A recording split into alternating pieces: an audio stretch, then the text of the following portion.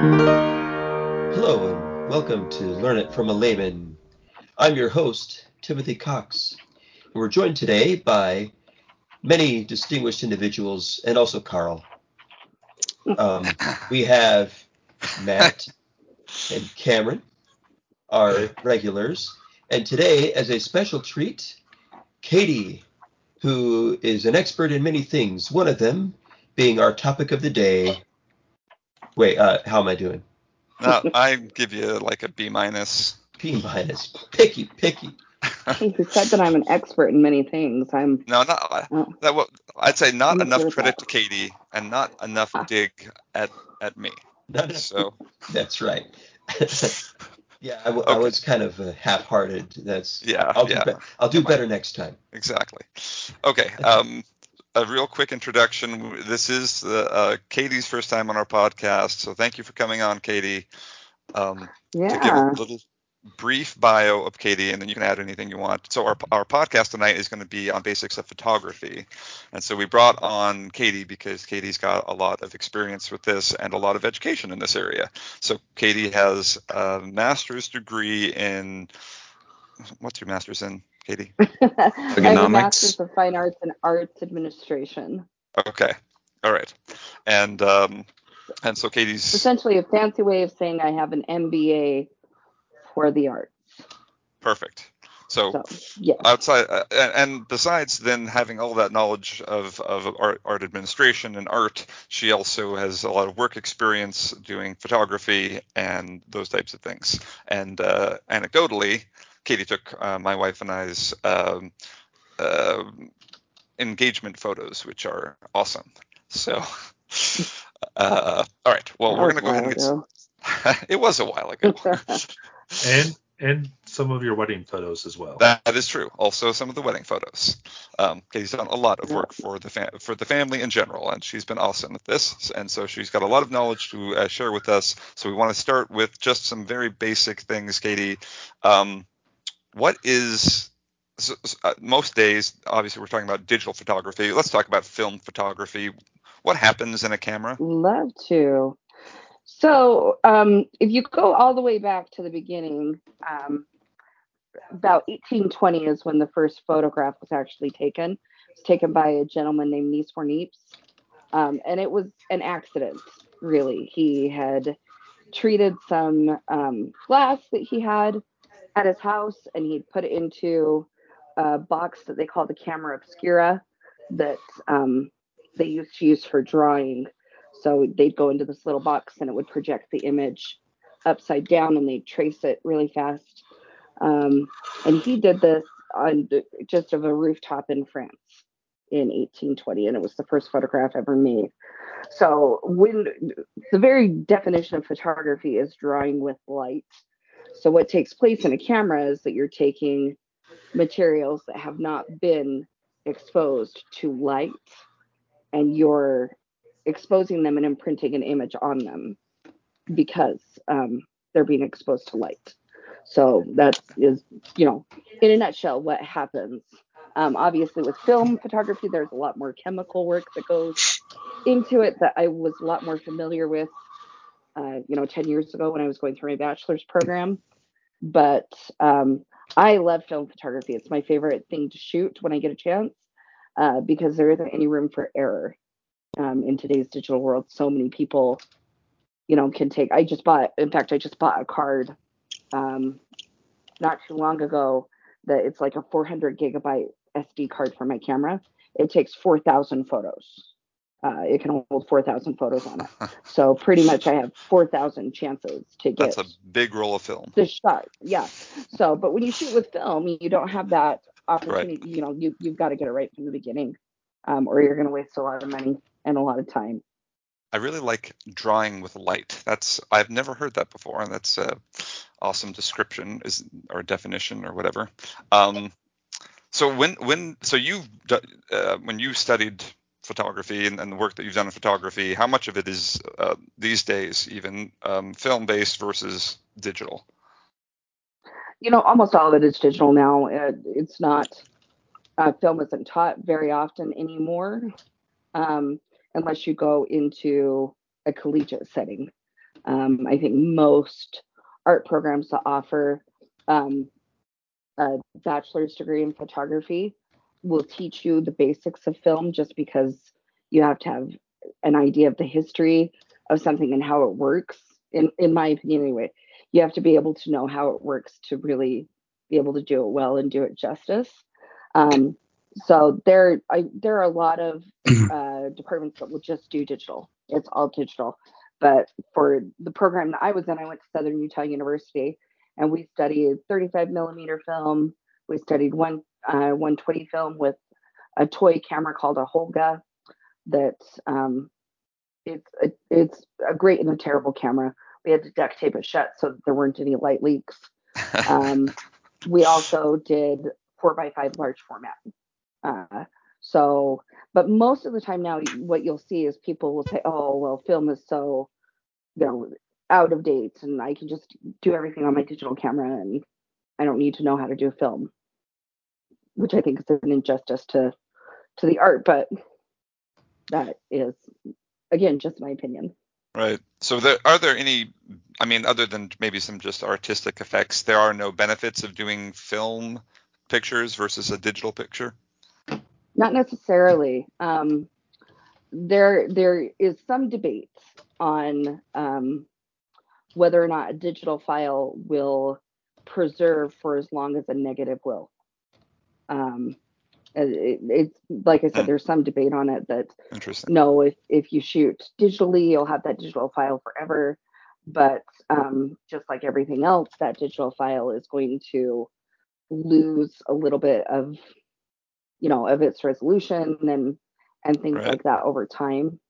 So whereas generally, if you preserve film really, really well, it will develop just as clear as the day you developed it originally. If you preserve it well. Right.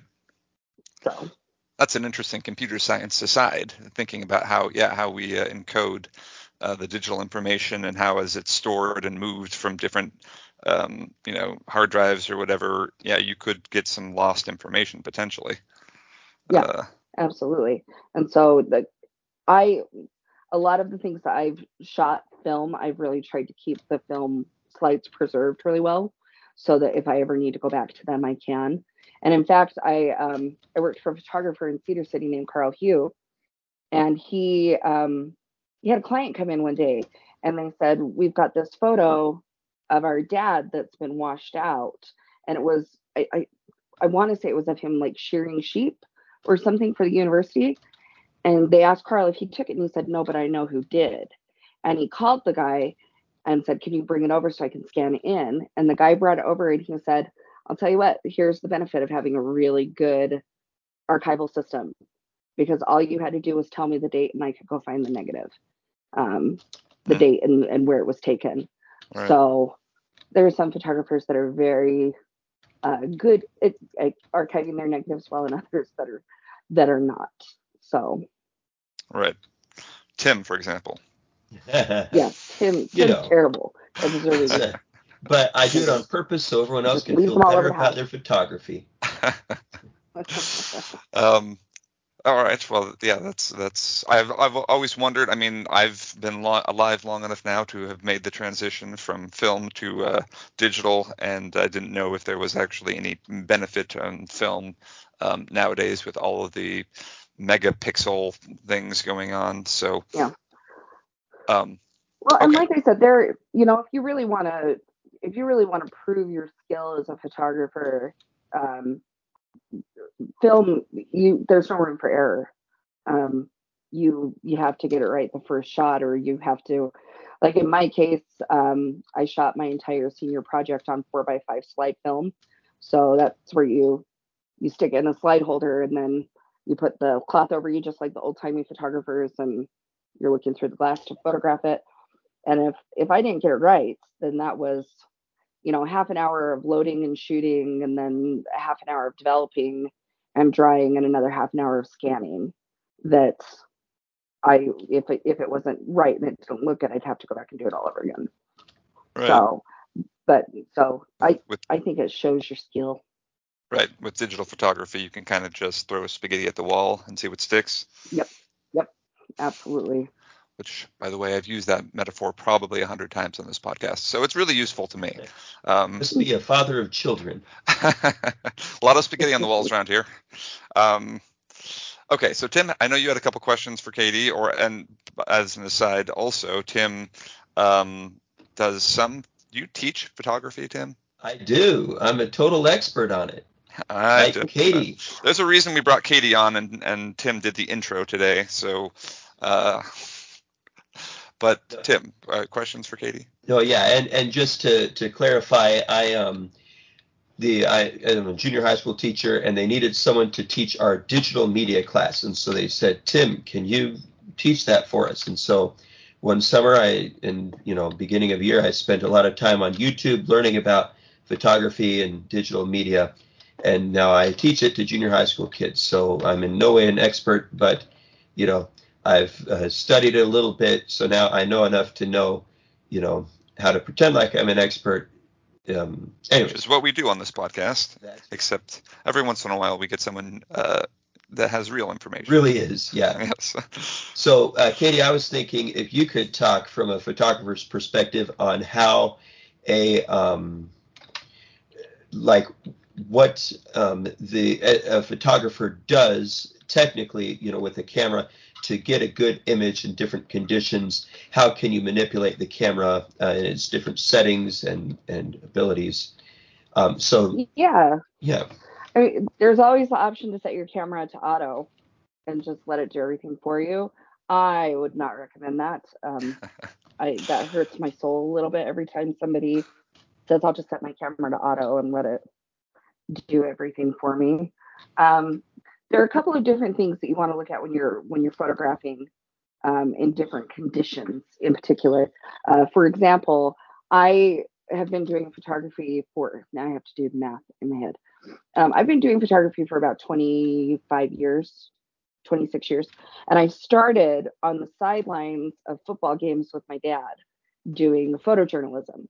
And when you're photographing in those conditions, you want your ISO, which is the amount of light that you let into the camera, to be fairly high, and you want your shutter speed to be fairly fast. And that's how long the shutter will actually stay open for on the camera. And you want it to be faster because you're capturing motion.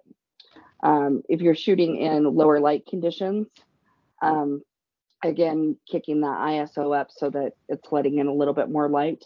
But, you can also, I like to shoot star photography a lot, and I'll always bring a tripod with me, and then just put my camera to bulb, which means that it will leave the shutter speed open until I tell it to close. And it lets in enough light to photograph stars. So you really, like, the two main components that you want to watch when you're using a digital camera is your ISO and your shutter speed. And those will really control whether or not your photo captures motion and whether or not it's lit properly. And just to recap for everyone, so ISO is so the higher the ISO, the more sensitive your camera is to light. The lower it is, the less sensitive it is to light, right? Correct. Mm-hmm. And then with your shutter speed, it's the opposite.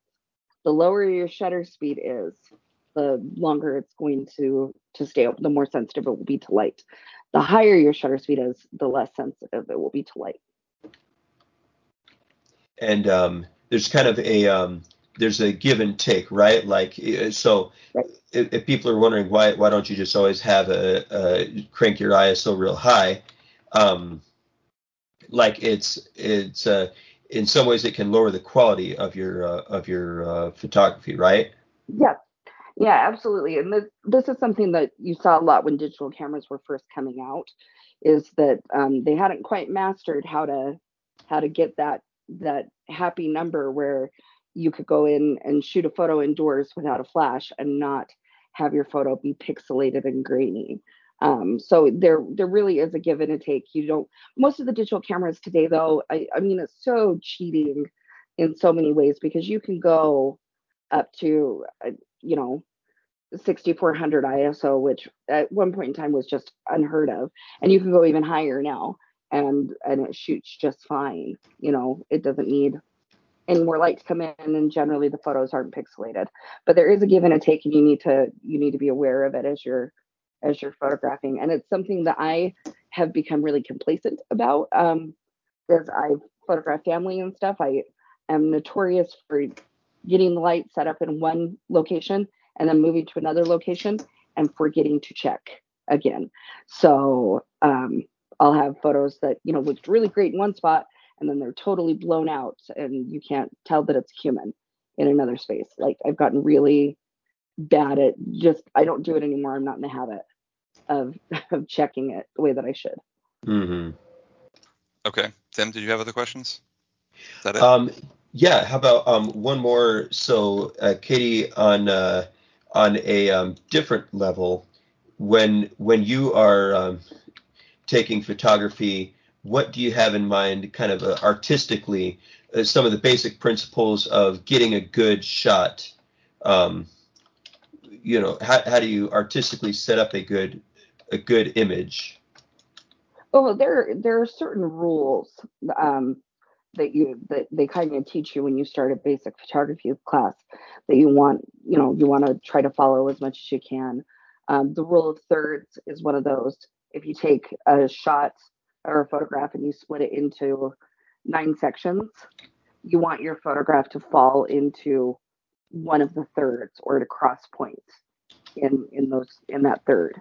And that, especially when you're doing portrait photography, that rule of thirds is really important, because it makes the photo a little bit more appealing.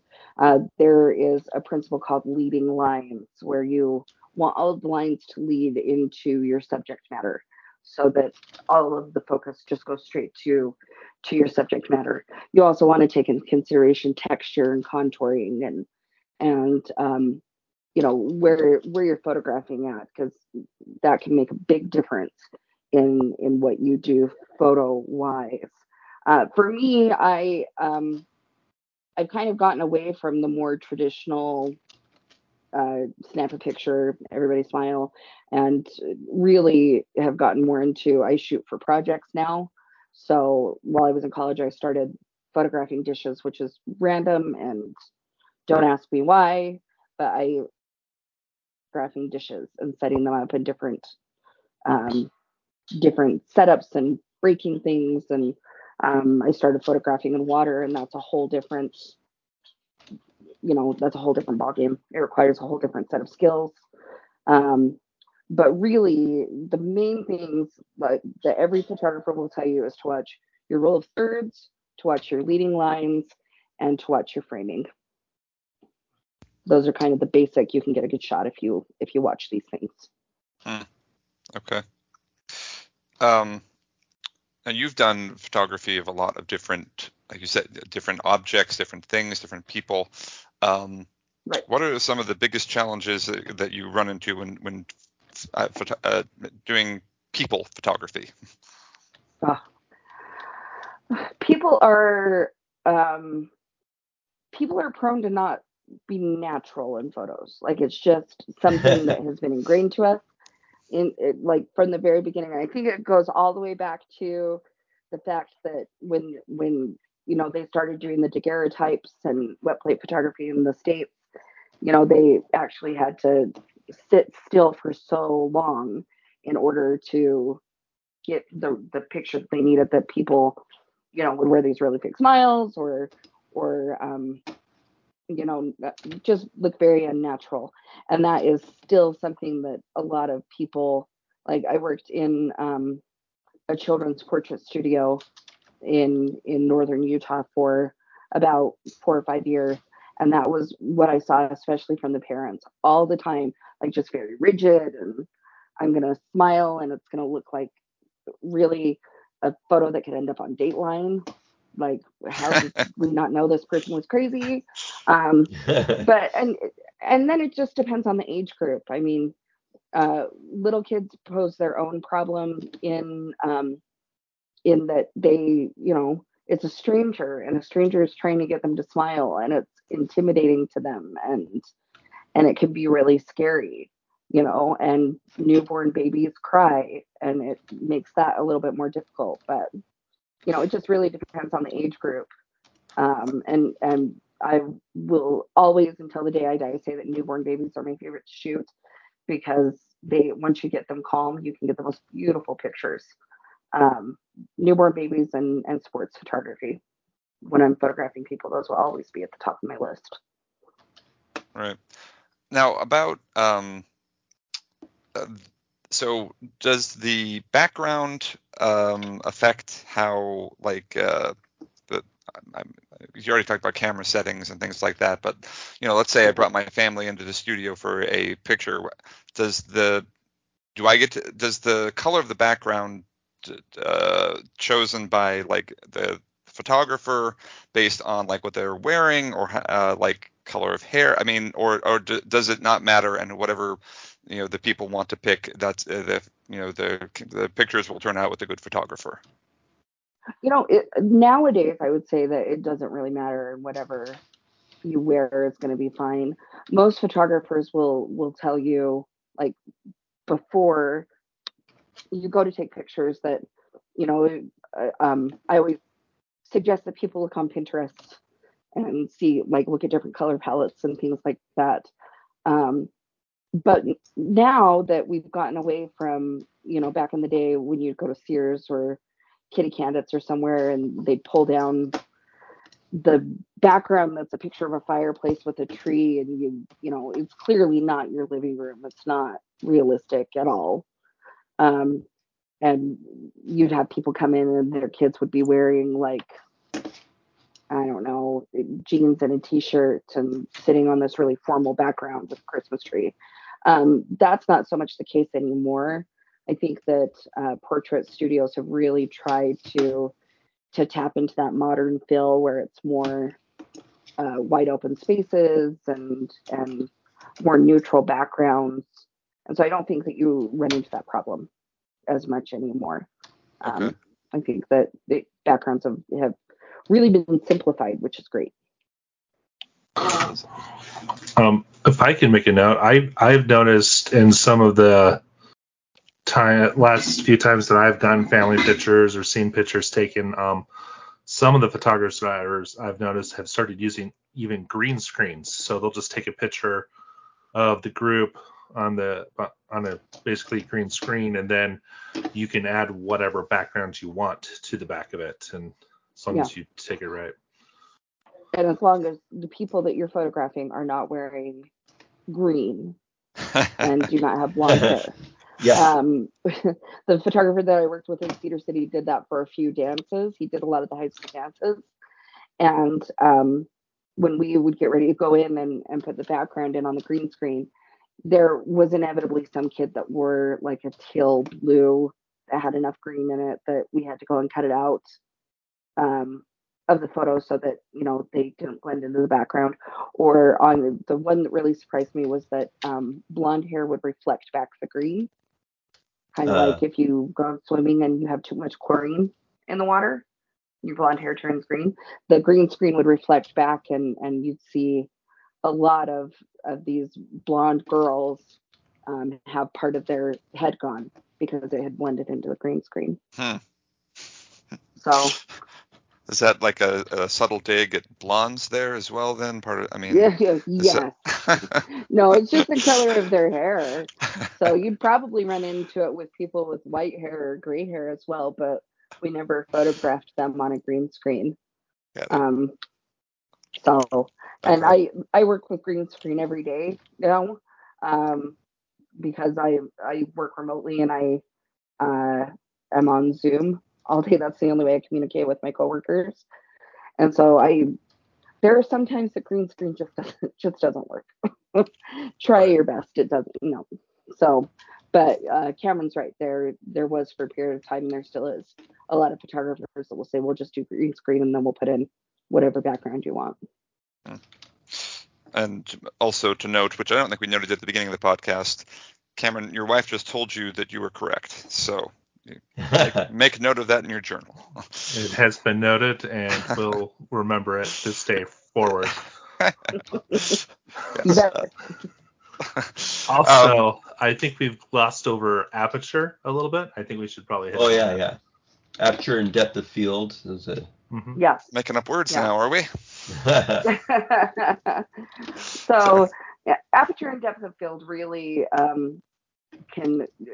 depth of field in particular can really make a photograph go from meh to really fantastic. And that's when you take the photograph, and if you have a greater depth of field, then everything is in focus. One photographer that was really outstanding at that was Ansel Adams.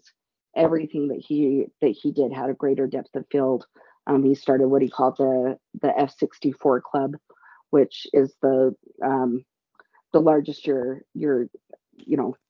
f-stop could go at that time.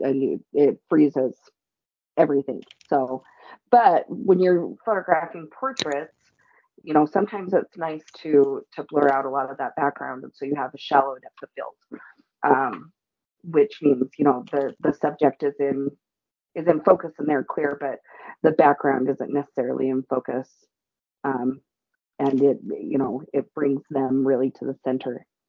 So, anything else you wanted to add about that, Cameron? Because you said we glossed it over. No, I think that's good. Just, I want to make sure everyone, knows that. I mean, and that's one of the that's one of the fun things you can do is with your depth of field, like you can blur the background by doing the shallower one, just have your center person in focus, stuff like that. So. Okay.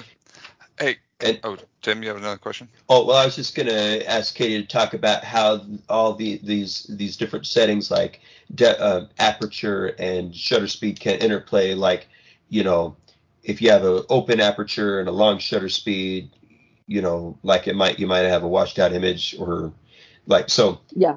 Katie, maybe you can talk through kind of like how do you adjust, changing one, how does that affect another, and what do you do? Yeah. So your aperture can really, your aperture goes back to your f-stop and your shutter speed. And again, f-stop is, the amount of light that you're allowing to come to the camera. Shutter speed is how long it's staying open. One rule of thumb that my professors always taught us in our classes at SUU was the kind of the magic number for your ISO was to keep your ISO at 100 or 200, because it made sure that the photo wasn't grainy, and you could always enhance an image. If it was darker, you can always up your balance and your exposure. But if you overexpose a photo, it's really hard to get information back. So it's better to turn out a little dark than. Okay. Yeah. That's good to know. But that, when you're working with all of those, always the first thing that I will try to adjust, so I don't have to mess with my ISO, is I will try to adjust my f-stop and my shutter speed, just because the photo is going to be significantly clearer if I can avoid adjusting my ISO. So that's always, but it just depends on the subject that you're shooting.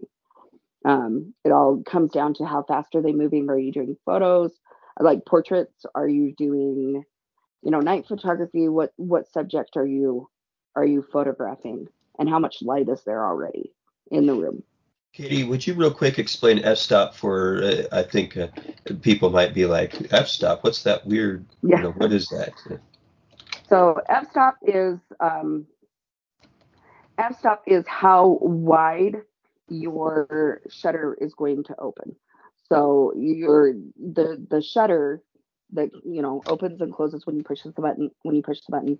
It's controlled by your f-stop, which dictates how wide it opens, and your shutter speed, which dictates how long it stays open. And if I've got it right, the lower the f-stop number, the wider open your the opening is.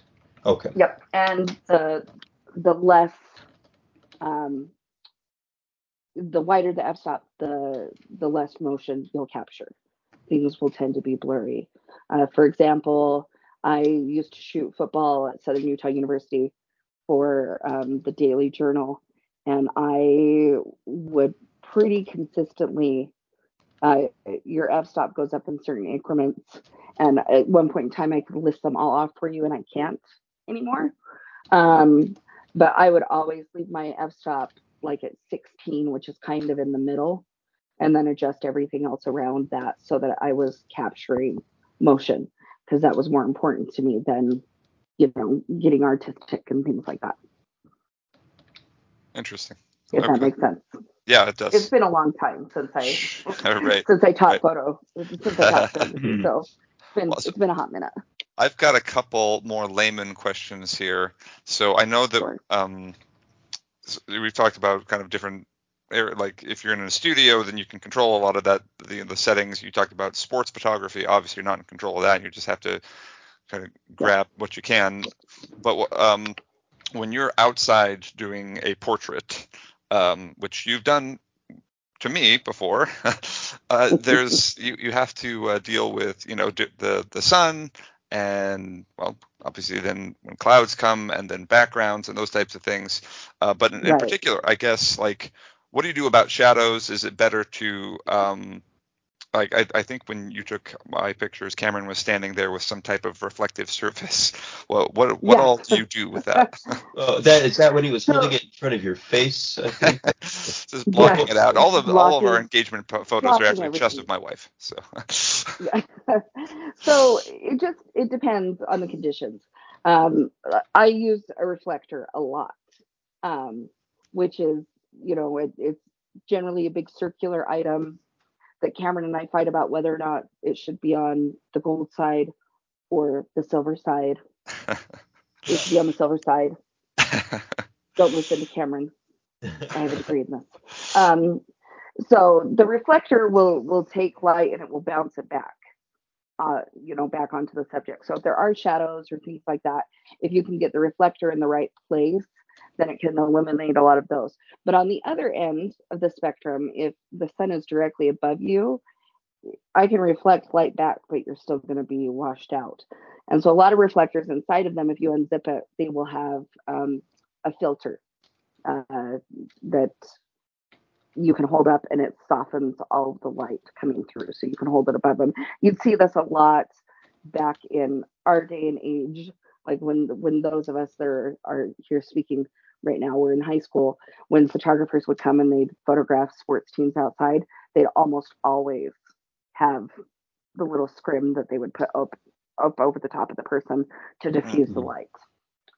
Interesting. So it just really depends. The last couple of times that I've done photos, we've actually forgotten to bring a reflector, and Cameron, bless his heart, was wearing a white shirt, and so he got to be my reflector. I just told him, go stand right here, and I'll tell you where to move, and luckily it worked, and we were photographing one of our niece's senior pictures, and she thought it was hilarious, so we had a good time with that. It's a great analogy of a good marriage. Yeah. Be willing to be your wife's reflector. Exactly.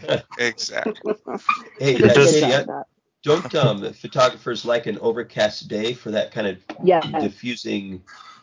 Okay. Yeah, for that very reason, photographers really like when there's just a little bit of cloud cover overhead, because it diffuses the light from the sun automatically. Okay. One other question from me, and then we can open it up to either Cameron or Tim or Matt.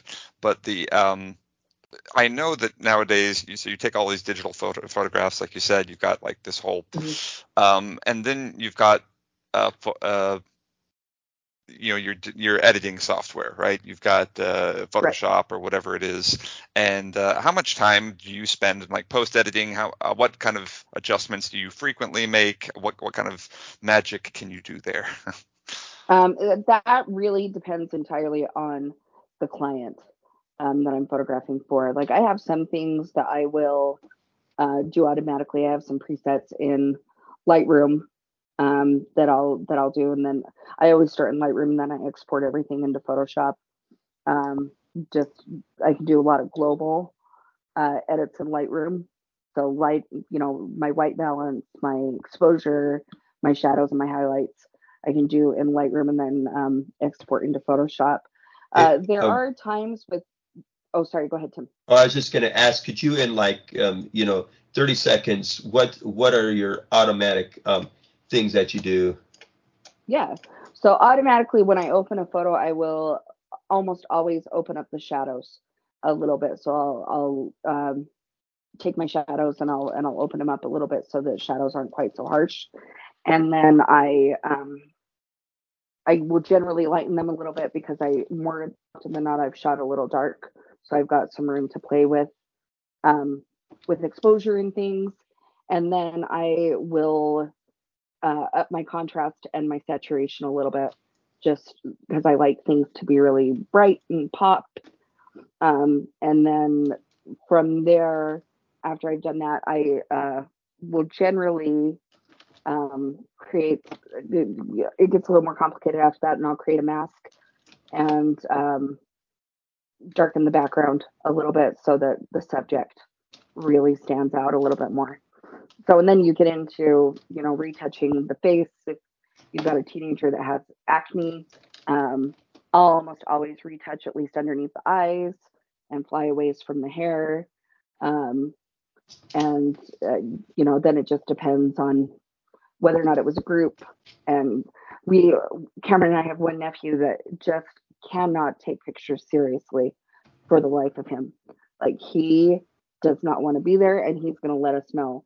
And so maybe one shot in 25 will have Garrett looking at the camera and smiling normal. And so we always have to, go back through and find the one that looks the best of everybody else so we can move Garrett's head from one photo to another. It's called the head swap. And that is always lots of fun. So that's some Photoshop magic there. We'll certainly need that if this podcast ever goes on a poster somewhere, and then we're going to need to do some serious head swapping. Can I head swap with, say, Brad Pitt, or what are my options? Yeah, sure. You let me know. Okay. You let me know who Debbie wants you to be, Carl. Exactly. And I will do that. All right. So, okay.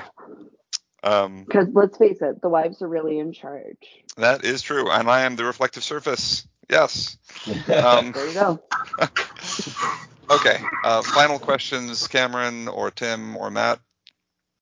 I guess one, if you're looking at getting into photography, or at any level, beginner, medium, advanced, whatever, what types of things do you look for when you're selecting equipment, cameras? So I have always been a fan of Nikon. I will probably always use Nikon. It's just what I grew up using. With the brand. Yeah, so Nikon, the brand. And then from there, your next biggest expense once you choose your body, and most of the camera bodies now are going to have, they're going to be sufficient for your needs. The next thing you want to look at is your lenses. And the lenses can vary from, price-wise, they can vary from a couple $100 to, 20 to 40,000, depending on, the telephoto quality. But for most people that are just getting started, I will tell them, get a wide-angle lens. I use a 24 by 70, 2.8, because it gives me a little bit more room to zoom in and zoom out, and I can take bigger groups with it or singles. And then from there, it just depends on what you want to get into photographing. So it just really depends. That's when I would go to a really, really good camera store and tell them what you're looking at, and have them kind of walk you through the different lenses. So a little bit more than megapixels. Yeah. Yeah. I mean, the megapixels are important, don't get me wrong, but a really, really good lens is important to have. So, and if you're in Utah, I'll just put a plug in for Pictureline. I love them. I have purchased many items from them. and they are, all of their staff is very knowledgeable, and they're very eager to help, and not necessarily eager to make a sale. So they're more eager to help you find what you need. Awesome. Okay. Tim or Cameron? Would you put in a word of encouragement for? I think a lot of people are really intimidated by photography. They think that it's out of their league, and they also might think that they need to have like tons of equipment and stuff. Is that what would you say to someone who's like, I'm just gonna, I'm probably just gonna, how would you encourage someone in that boat? More and more, the equipment that you have is not, you don't really need to worry about that, because the newer iPhones and the Google Pixel and some of these newer phones that are on the market, even the ones that are a little bit older, have great cameras, and it gives you accessibility to shoot anywhere. I would tell someone, if they're intimidated by the lack of equipment that they have or whatever, I would just remind them that like I said at the beginning, it's painting with light. So you have the power to tell your narrative through painting with light, and that is something that has been a great comfort to me. I've worked through a lot of issues and trauma in my life behind the camera, and I would just let them know it doesn't matter whether or not anybody ever sees what you photograph, as long as it means something to you. And as long as it was therapeutic to you, or it helped you feel better as an artist or as a person, or, if it just relieved tension in your life, then that's all that matters. It doesn't matter if anyone else sees it or if anyone else thinks it's good. All that matters is what you think. Awesome. Cool. Yeah, that's a great way to finish, unless Cameron has any additional reflective information, like this particular variety of white shirt you should wear.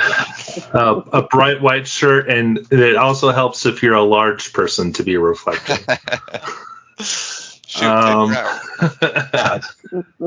I was going to say, I don't know if kids today really have as big of a problem getting into art.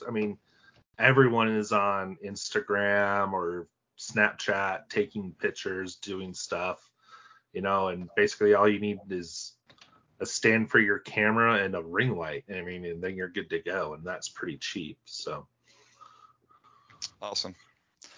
Well, I appreciate, Katie, you sharing your information and knowledge with us about photography, and Tim, anytime, for whatever you contributed. Moderating. All right. It was really appreciate it. Before we sign off here, I just wanted to update our podcast user. Dang it, I would say user because I'm a software person. Our listeners are global, as I've said before, but we've got a new distinction. Every state in Germany is now listening to us. Every province, state, and territory in Australia, but we still can't wrangle those Yukonite, whatever they are, the Yukon territory, Tim. Oh, the Yukonians. Yes. So, and across the United States. So feel free to share this, and please do share this information, this podcast, with your friends. We'll have people that really know what they're talking about on, like Katie, frequently, so that we're not always just, listening to Tim. Heaven forbid. His kid, the students that actually go to his school don't even listen to him. So. All right. Well, thank you, and we'll be back again next podcast.